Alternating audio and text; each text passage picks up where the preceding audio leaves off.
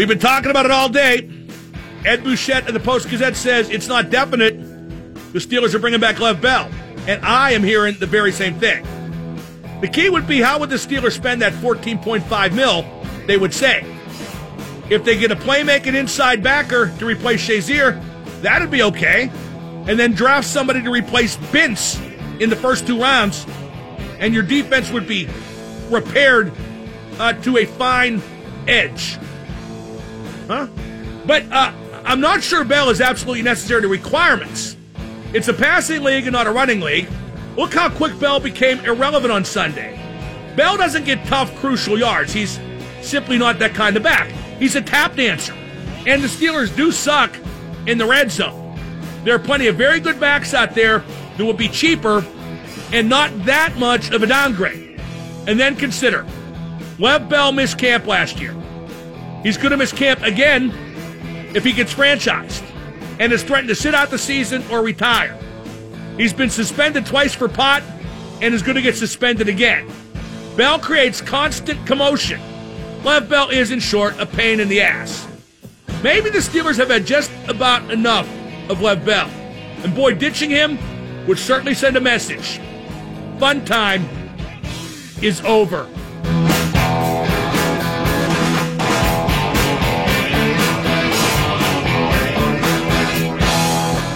Sick Again, brought to you by 84 Lumber, helping you build the right way since 1956. By the way, I am sick again. I had that chest cold in Vegas. It went away for like 10 days. Now it's back. Going to the doctor tomorrow. So with my family's history of lung problems, I could easily show up for tomorrow's show with a death sentence. How would you guys like that? That would certainly make for fun talking. But I think it's just congestion, maybe something bronchial, maybe even walking pneumonia. You know, one way I was raised that I don't think necessarily is good, I was raised to go to work no matter what. There have been a couple days in the past week where most people would have called in and said, I feel too bad to come in. And maybe I'd be okay by now, but I'm going to go to the doctor tomorrow. Hopefully it won't be too bad. And if it is, I never figured I'd make it past 60 anyway. And I said this to friends recently. I'm 57. If you told me right now, this second, that I would drop dead on my 70th birthday, but live an independent life till then, I'd take that in a second. In a second. I took care of my mother in her declining years, and that was 68 through 71 because she got a lung disorder. Took care of my grandmother in her declining years. That was 84 through 86, I believe. That was no box of chocolates. And honestly, I'm not complaining, but there's no one to take care of me. So, 70, drop dead, do okay till then. I can live with that. There comes a point where all this isn't that much fun anymore. I mean, I'm not looking to, grab a rope and head to the highest rafter in my house, but it just, after a while, I'll give you a case in point. Boy, this is deep. I always have heard that your dreams die before you do. And that's true. I'll tell you why. My career has been really good. I mean, you can't compare anybody else in sports radio's career in Pittsburgh to mine. That's no knock on anybody, you just can't. And that's in Pittsburgh history. What can I do now? It's not going to get appreciably better. I'm too old to go national, not that was ever a goal. I'm making as much money. I mean, I'll get fractional raises if I'm lucky from here on out. So what do you think about? What do you plan for? What do you want to do? You don't. You just show up for work that day. And I run my hockey tournaments. Those are still fun. I love going to concerts. I still really enjoy that. I'm going to Robert Plant in New York next month. I'm going to Donnie Iris' birthday show in Greensburg next month. I really still do love doing that. But overall, I mean, what's left? Except I like to eat, but that's going to be what kills me. Let's go to Isaac in Highland Park. Isaac, you're on with Mark. Hey, Mark. How you doing? I just told you. I'm calling about the Lev Bell debate. I'm going to present a pro-Bell argument. I'm curious what you guys think about it. I agree that that argument's there because, believe me, this is in no way a cut and dried case. Please do go on. Okay, cool. So I think, yeah, like we all know Bell's a jerk. He's greedy. It sucks. It bothers me too. And that 14.5 could be used to be helpful, but I feel like he's the piece on offense that really separates us from the rest of the league. And I know Ben's great. I know Brown's phenomenal. But I think that he's that spot, and taking that 14.5, I think it takes a little bit of a longer time to really develop a defense into making it to a point where it would be you might be right. It would be, if you got that playmaking linebacker, it would be tough to blend him in right that second. Right. Although they were willing to try with Dante Hightower. They tried to sign him. But I don't think Lev Bell, I used to think that Lev Bell, as you say, is what separates the Steelers' offense from the rest of the league. It's not. It's Antonio Brown. Well, I think Brown is probably a little bit more of is a more valuable asset. But what I like to look at when I think about Bell in comparison is you go to the Mendenhall years, where we had a really great passing attack. I think Mendenhall was good, but you compare that offense to now, and the difference is very significant. And if you enhance the play calling with the new coordinator, I really think it can. Yeah, but you got Brown now. I mean, look at the damage Brown did Sunday against Jacksonville in a losing effort, and look at how irrelevant Bell became once Jacksonville got ahead by a couple scores. That's true. I mean, I'm talking about the Wallace, Sanders, Brown years, and Brown hadn't developed to the superstardom that he's at now in that time frame. I'm not going to compare that receiving core to this receiving core. This receiving core is way better. Okay. Do you think Brian and Smith-Schuster will get along next year? Do you think that's going to be a problem without Bell? I think they got along this year, except for the one crappy tweet or Facebook or IG post that Bryant made, whatever it was. But I think they're going to have a good receiving core, even if it's Brown and Smith-Schuster and somebody else. But I have a feeling Bryant's going to stay. I just don't think he would or should want to start over. And I think by the end of the year, Ben was starting to show more confidence in him, as witnessed by his targets in the game against Jacksonville. Let's go to John in Mount Pleasant. John, you're on with Mark. What's going on, man? What up, man? Hey, at the beginning of the year, you was all about paying Bell. That's when he was sitting out. Yep, and I've seen the error of my ways. I was wrong then, and I'm right now. Even super geniuses can change their mind. Right. Now look at the past of the draft that we have with our defensive players. It seems like just about every year, you have a defensive player of the year, a rookie. I mean, Joey Porter. I believe 8 of the last 10 first-round draft picks have been used on defensive players. Right. So our inside linemen, I'm almost guaranteed, positive, that we're going to have a good inside linebacker drafted. Now, keeping Bell, that'd keep a dual threat on the running and the passing. That keeps the defense off. You just don't really need that. I feel that we do. Because, Ridley isn't going to do nothing.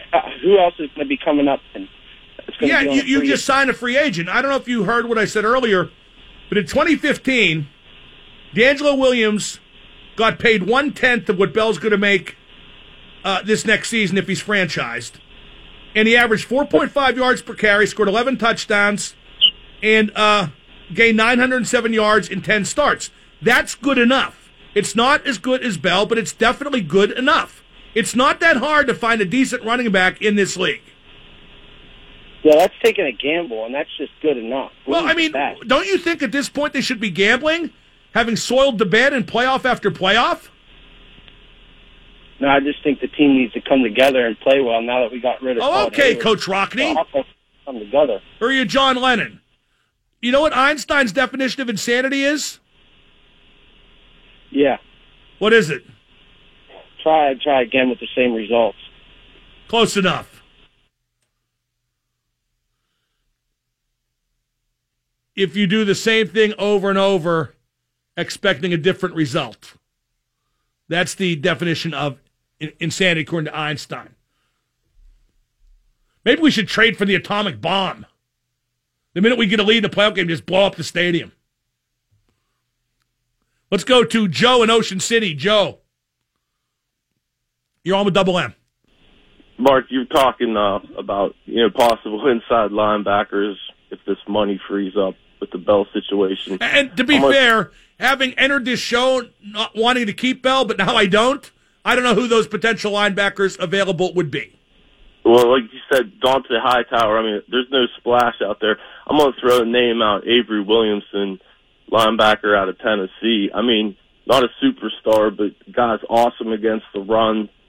And then get him in there. Well, you see, Joe, somebody. I want two. I want to replace Bintz, too. I think Bintz is a curtain jerker. I think he's a bench warmer. I think you need better than him. So I want to draft one and sign one. Well, draft one and sign one. That's, you can find with somebody out there. I don't know what, as far as the crop coming out of college at the time, but I think that guy out of Tennessee, I think that'd be a good fit. The guy's a monster against the run. Thank you for the call. Mel Kiper Jr., who I'd like to strangle, because actually Mel's a really nice guy, and I've said this bitch many times on my show, but every year Mel predicts the draft, right? And every year he's so far off, it defies description. He misses almost every pick, and then the day after the draft, they just forget how bad he screwed up and let him start predicting the next draft. I mean, there's got to be somebody who could do better than that. I think he could do better than that, drawing the names out of a hat. Anyway, Mel thinks they will use their first-round pick to take an inside linebacker, specifically Alabama inside linebacker Rashaan Evans. There you have it, the first prediction for the Steelers' first-round draft pick in 2018. In just a moment, we're going to play that Mike Francesa sound about Mike Tomlin, the former New York talk show legend. And JT the Brick of Fox Sports Radio made a Mike Tomlin comment that I don't agree with it, but I don't totally disagree with it either. 105.9. And now the super genius, Mark Madden. Is this Bob Hope? This is. How you doing? So, hey, you know what? Why? Call back when you're coherent. The X at 105.9. A couple tweets. Paul Zeiss from the Post-Gazette and Bill Brink from the Post-Gazette are going back and forth online about a tweet by Brink that is a quote from Neil Huntington. Quote, there's a lot of misinformation and a lot of false narrative out there about when we're looking to compete again. We're looking to compete again this year, unquote. And Paul responds, that's a very hard case to make when you just traded your two best players. Exactamundo. And I also question the use of the word again. We're looking to compete again this year because that implies you competed last year, and you certainly did not. Mark Cabali tweets from The Athletic. Mike Tomlin said Tuesday he needed time to evaluate his coaching staff. 48 hours later, he fired and hired an offensive coordinator. Sure has the appearance that Tomlin had this figured out a while ago. Well, Mark, I don't know if he had it figured out a while ago. I think the team did. And one thing about Tomlin that the team likes, when they tell him what to do, he does it. If they tell him to make a change on his coaching staff, like look at Mike Mularkey in Tennessee. They wanted him to stay, and they wanted to make adjustments to his coaching staff, and he said no. So him and the Titans parted ways. Tomlin will always say yes. He's going to keep that job no matter what they want him to do, and I don't blame him for that, but that's the reality of Tomlin's situation with the Steelers. JT the Brick, the national sports host on Fox, said something about Mike Tomlin I can't criticize. He said if you make the playoffs in professional sports, your job should be safe, but in reality, the Steelers can't get to the next level with Mike Tomlin anymore, unquote. That's cruel but fair. Now, earlier I talked about what Mike Francesa said on the NFL Network about Mike Tomlin. Mike Francesa, the legendary, just retired New York City talk show host. Here's Mike Francesa talking about Mike Tomlin. Like the reality in Pittsburgh is they just lost at home to the Jacksonville Jaguars. Oh. The offensive coordinator's fired. There's a lot of internet chatter coming towards the head coach. What do you make on the state of the Steelers? Well, the offense coordinator's gone because it's the oldest adage, throw one to the alligators so they don't eat you. I mean, that's basically it. Someone had to go. Someone had to pay the price. He shouldn't have paid the price. Let's be honest. Tomlin's been a bad head coach for a couple of years now. Okay. He has been an incredibly successful. He's one of my favorite coaches. He's just gotten weird in recent years on how he's coaching. This year, I've never seen a coach take a tact. 7 weeks to go before the season was over, he was talking about playing the Pats in the AFC title game. I've never even heard anybody do that before. Whoever looks past an opponent, he looked past every opponent. He talked about playing them. When he played them the first time, he said, we will meet twice. He talked about it like it was a foregone conclusion. Well, you better get to that game if you do. But in game, his decision-making is so bad, and it is such a colossal waste of talent. They never adjusted to any of the simple stuff Jacksonville was doing. Okay? They never took care of Bortles out of the backfield. They never took care of throwing the ball. All the simple throws that he gave them. But the biggest problems were just the fact that he did not have his team respect an opponent. And I think that's a huge problem for a head coach. Plus, not kicking that onside kick. Forget how bad the onside kick was. The decision. Trying to take the onside kick there and not kick off, knowing that they would never let Bortles try to make a play there. It would have been three downs. Hand off. And kick and punt it back. You're going to pick up a lot of real estate. And you know what? Your quarterback, he can win the game on one play. Right. You know, I've tried to say Brown wasn't the best wide receiver because I don't personally like him. He's now the best wide receiver. That's Mike Francesa on the NFL Network. One thing to say about the NFL Network, they let people rip coaches and players and teams in the league. It's a very fair coverage, which, you know, you'd think for an in-house network, it wouldn't be that way. But what JT the Brick said, and what you just heard Mike Francesa say, I'll be very blunt. I've heard a lot of criticism of Mike Tomlin since the Sunday loss to Jacksonville, and all of it is very reasonable, including what you just heard and what I just read from Francesa. You heard, I read JT the Brick. I wouldn't fire him. But like Peter King's going to tell us at 5:15 when he joins me, Tomlin has a lot to fix. And is he even willing to fix it? That's my question. Won't fire Joey Porter, buddy system. To me, that means he doesn't want to fix anything. That might be a microcosm, but it's a very telling one. Josh Shoey up next to talk hockey. 105.9. And now the super genius, Mark Madden. Super genius, big fan. Hashtag best in the world. You are the super genius. I'll say, and then some. The X at 105.9. Joining me now on the road in Los Angeles from The Athletic, it's hockey writer Josh Shoey. Josh, I thought last night was a bad game for the Penguins. I don't think the Ducks are very good, and the Penguins just can't get traction, that consistency. Yeah, Mark, you know, it was a different kind of loss than the losses we've seen earlier in the year. There were some positives. The Penguins had the puck a ton. They're just playing with a lot more energy right now and a lot more of an offensive game, which is encouraging. But they just played kind of a dumb game last night, I thought. Just a lot of bad decisions in the neutral zone. You can't give up 4 breakaways. I don't care who you're playing, let alone a team like the Ducks. It was just a very careless performance. And you especially cannot play that way when you know you've got a rested Kings team the next night at Staples Center. That's a pretty tall order. So, no, it was just a sloppy loss, I would say. Why did the Penguins concede so many breakaways? 4 breakaways and also a couple 2-on-1s. Well, I mean, there was no particular reason. I think, you know, Mike Sullivan called it a lack of attention to detail. That might be a nice way to put it. But I think when the Penguins start feeling better about themselves offensively, like they clearly are and should be right now, I think when that happens, they just get greedy and they start cheating a little bit. And you could see it a lot last night. They were just trying so hard to push the offense that they just didn't play a smart two-way game. So we've seen it a lot over the years. Even with great Penguins teams, they do get greedy at times. They want to push for the offense left and right, and the Ducks burned them badly last night. It was just not a sound performance. Mike Sullivan was pretty sour after what he witnessed from his team in the second period, and you can't blame him. Well, I agree with the causes you're saying for the breakaways and 2-on-1s, but I think the defensemen are getting too involved offensively. And I think the pinching is too reckless, and that's leaving them wide open in the back. What say you, Josh? Are you seeing any of that? Yeah, that's fair. I mean, they've always been that way under Sullivan, that they always kind of play on the edge. There's an aggression. But, you know, it's one thing when it's a Chris Letang or a Justin Schultz pinching. My issue with the system is, you know, Matt Hunwick pinches just the same, or Jamie Alexiak pinches just as often.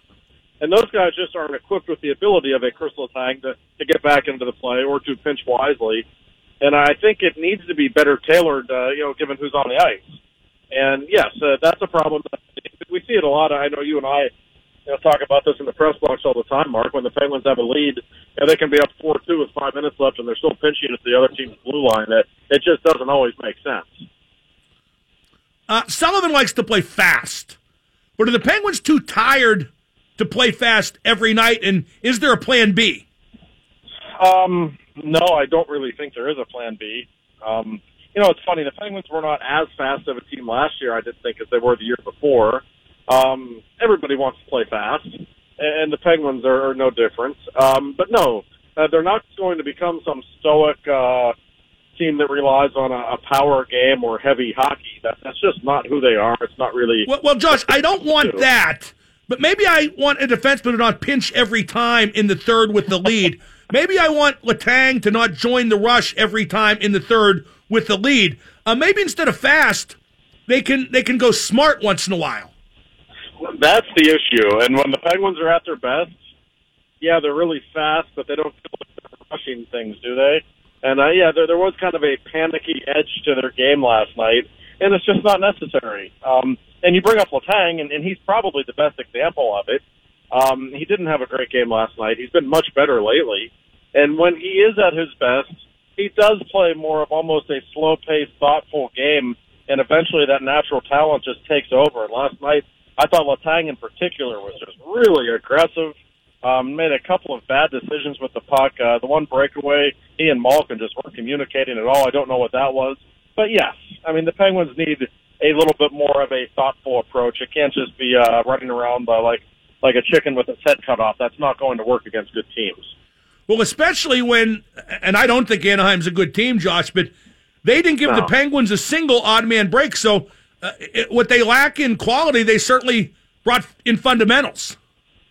No, that's right. And there's no wonder Mike Sullivan was in a bad mood. It makes a coach look bad when your team gives up 7 or 8 odd man rushes and you don't get one the other direction. That's a really good way to lose a hockey game. Because the fact of the matter is, Mark, the Penguins had the puck most of the game last night. They're clearly a more talented team. They're great players. Are playing great, but when the odd man rushes, when there's that much of a disparity, that's what's going to happen. And those were all within the Penguins' control.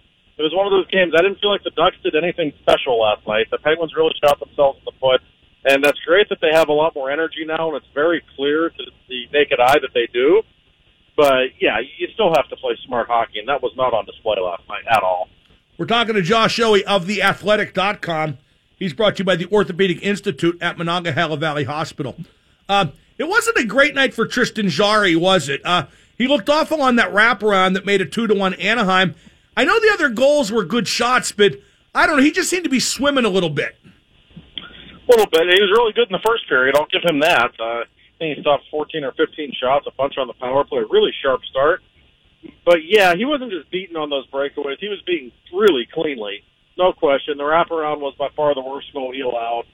I didn't think he was terrible, but it was the kind of game a goaltender could have stolen with a really good performance, and he didn't do it. And maybe he's just not at that level yet. I look at Tristan right now, and I think he's just a perfectly average NHL goalie at the moment. And for a kid who's only been in the league a few months, that's great. That's a really good sign. But he's not stealing games. He's not really making any highlight reel saves. And between he and Murray, a lot of troubles on breakaways this season. Maybe we became spoiled over the years watching Marc-Andre Fleury as one of the best goaltenders ever against breakaways. But, gosh, it seems like every single time an opposition team gets a breakaway, it's going in the net. In the other net, John Gibson was great, Johnny Whitehall. If he doesn't make a couple huge saves, I bet the Penguins win. No, you're right. I went to Newport Beach this morning on advice from Johnny Whitehall, in fact, who lives out there and is a big fan of the area. And I'll tell you what, Mark, we've always been fans of his. We know how gifted he is. He, to me, is kind of taking that step from good NHL goaltender to elite NHL goaltender. He's a really special player. He's just so big, so athletic. He's got a couple of years of experience under his belt now. And like we've said, Anaheim, to me, is kind of an aging team. Getzlaf and Perry aren't quite what they were. There may be a playoff team, but nothing more, I don't believe. But he makes them different. Because of him, you don't want to play that team in a playoff series because that's the kind of goaltender that can steal a playoff series. He, to me, is on the verge of stardom. Who do you expect in goal tonight for the Penguins at L.A.? I think Jari will start again. He didn't have a huge workload. We're not going to see Matt Murray on this trip, obviously. Casey DeSmith is a guy, I don't know, I don't get the sense they're particularly eager to play him. It's possible, but my guess is Jari will start both the game at Staples Center tonight and in San Jose on Saturday night. The power play was great, 2 more goals last night. The Stars were great, lots of points. At least some momentum got retained in those areas. Sid, Phil, and Gino, all very productive again. Yeah, they were, and it starts with Sid. And, Mark, I keep going back to that Friday night a couple of weeks ago in Brooklyn. I don't know what happened between the Carolina game and that game, but something happened with number 87 because he has been absolutely locked in, playing his best hockey of the season. He had an unbelievable shift in the first period last night. It actually led to Malkin's goal. I don't think the Ducks ever got out of their own territory because of Crosby's work on that shift. Malkin hops over and it scored about 10 seconds later. Crosby is insanely good right now. Malkin and Kessel are right there with him. And as long as those three maintain the way they're playing right now, I'm not saying all the Penguins' problems are solved, but frankly, a lot of them will be. How about that Kessel goal? I mean, sweet Jeebus. Who's going to stop that? That's one of the most unstoppable shots I've seen in recent memory. You know, and Phil is doing this to great goaltenders. He did the same thing to Henrik Lundqvist the other night. And when you make Lundqvist and Gibson look that bad, on that shot last...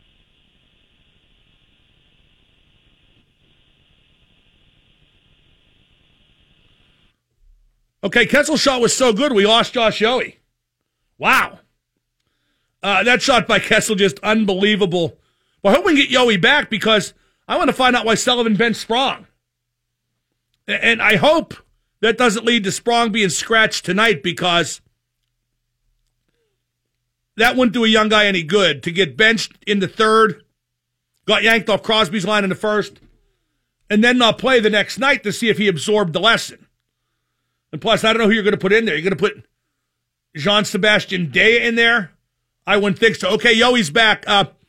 Josh, Kessel is only 6 points off the scoring lead. He's tied for second now. Do you think he has a chance at the scoring title? I guess it's possible. I always assumed Crosby or Malkin would pass him at some point, frankly. But he's playing out of his mind, and before I got cut off, we were talking about that shot, Mark. I don't know if I've ever seen a guy shoot a puck like him. I really don't. He's making even the best goaltenders in hockey just look silly. Gibson didn't even have his glove hand raised yet when the puck had already flown past it last night. It's just incredible how bad he makes goalies look. Why did Sullivan bench Daniel Sprong in the third period? And was that benching warranted to your point of view? I didn't see anything wrong that Sprong did, although I thought he was kind of quiet the last couple of games. I asked Sullivan about it after the game, and he certainly hinted that he doesn't think Sprong is working hard enough. I asked him why Sprong wasn't out there, and Sullivan said, well, I'm looking for the best lineup scenarios to win, and then he said, I want guys out there who are playing hard. So that tells me he doesn't think Sprong was playing hard enough, and he's going to be hard on him. The Penguins just think Sprong... I get that, Josh, but here's the thing. You're trying to catch up, and hard work can't put the puck in the net like Daniel Sprong. I hesitate to say not working hard because you don't want to reward that, but he's a better bet to score than a lot of guys given 1,000,000%. Completely agree.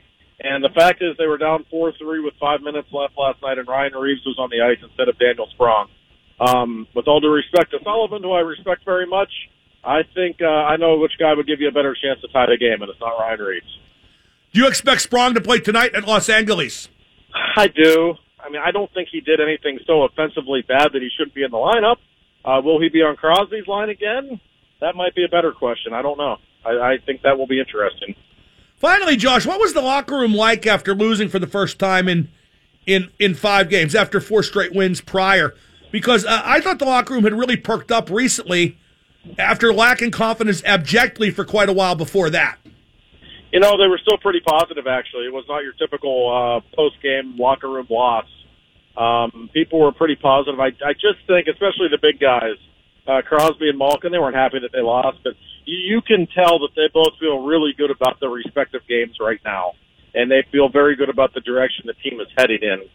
So pretty positive, but like I said earlier, this is not an easy test tonight at all in Los Angeles. This is a pretty good team they're playing that's rested. This is a tall order. Josh, great stuff. Enjoy L.A. We'll see you when you get back. All right, Mark, you got it. That's Josh Shoei. Check out his work at theathletic.com. He's brought to you by the Orthopedic Institute at Monongahela Valley Hospital.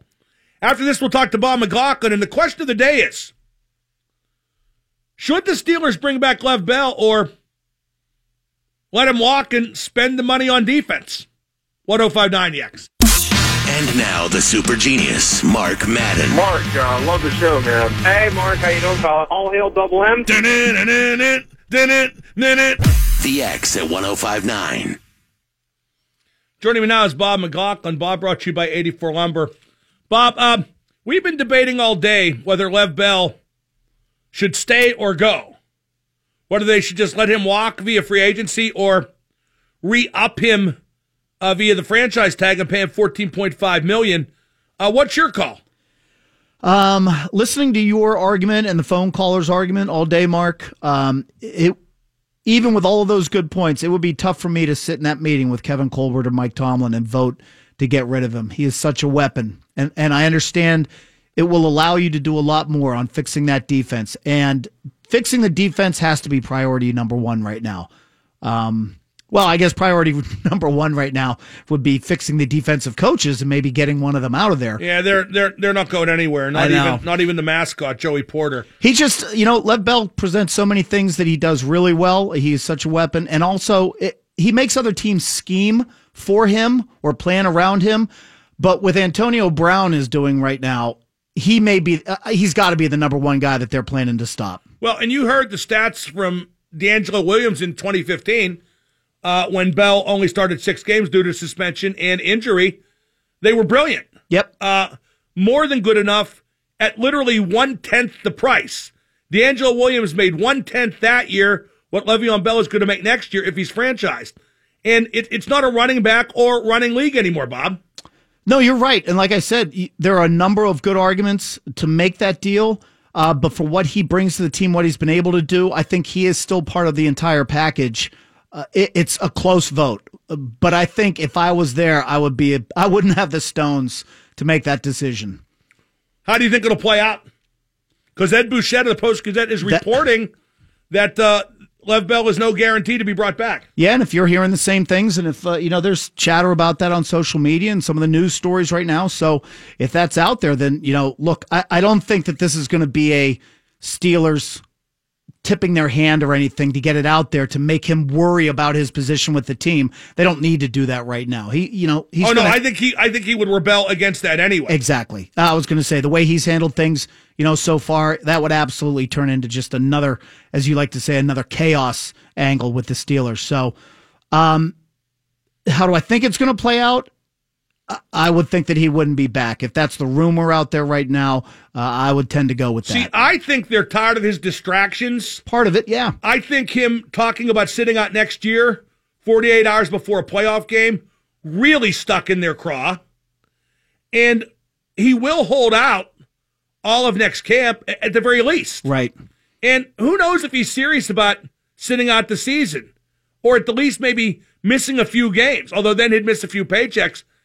I think they're tired of his act, and I think they have every reason to be tired of his act. And like I said, there are ready replacements available at a lot lower price, and he's just not your number one weapon now. That was proven in that game against Jacksonville when the score maneuvered Bell out of the reckoning, and AB had to step up, and he certainly did. If I was going to be convinced by somebody on the Steelers staff, Mark, and I was sitting in that meeting, that would be the number one thing to convince me, is that he is not the number one weapon that he might have been at the beginning of the season, because that's absolutely Antonio Brown right now after what he showed in that game and all through the season. I mean, he is just unbelievable.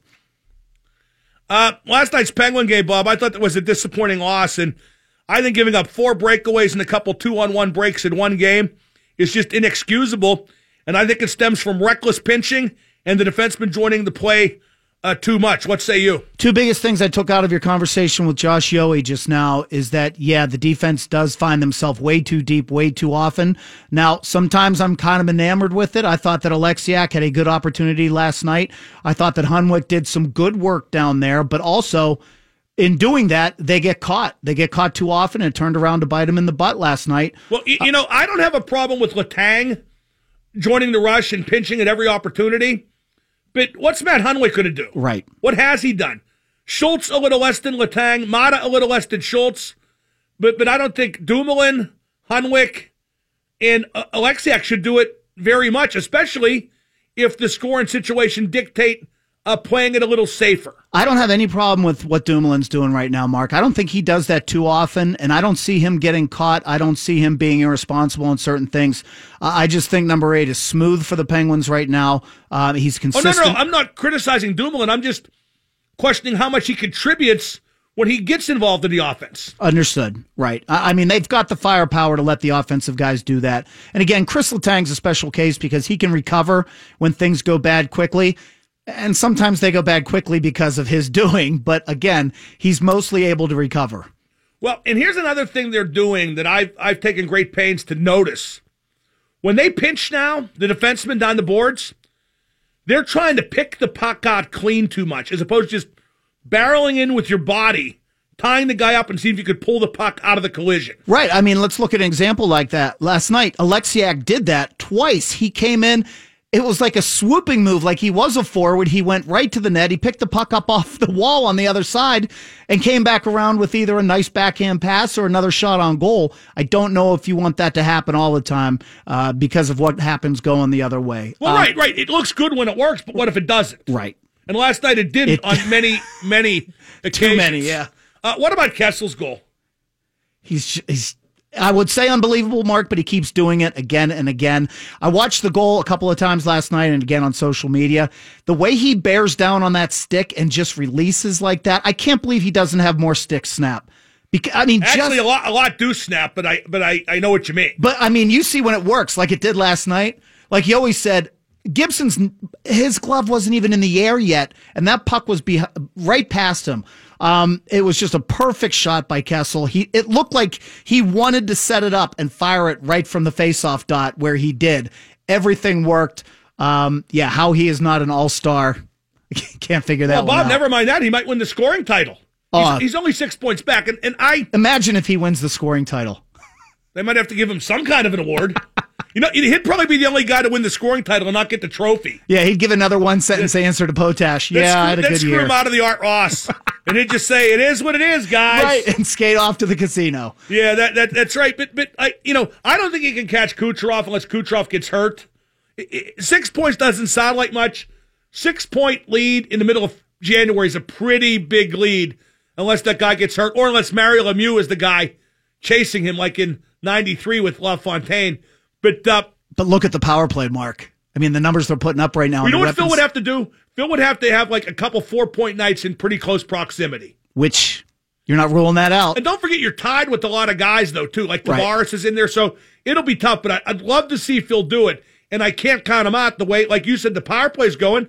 And he's getting his share of 5-on-5 goals, too. Well, the other thing is, I mean, look at Kucherov's teammates and what he's got to work with down there. He's going to keep piling up the points. Phil is in the same boat. Tavares he doesn't have that luxury right now. So I think it's a two-man race. And the way that things are, I mean, look at the points that those three guys, your three superstars on the Penguins, are piling up right now with Malkin, Crosby, and Kessel. They're just coming in bunches now.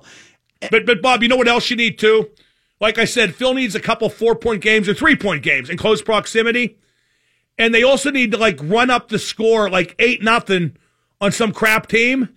And really, I'm not sure there is a team quite that bad in the league this year. And the Penguins probably wouldn't beat them by that much anyway, given that they're having trouble scoring 5-on-5. By the way, here's who Phil's tied with.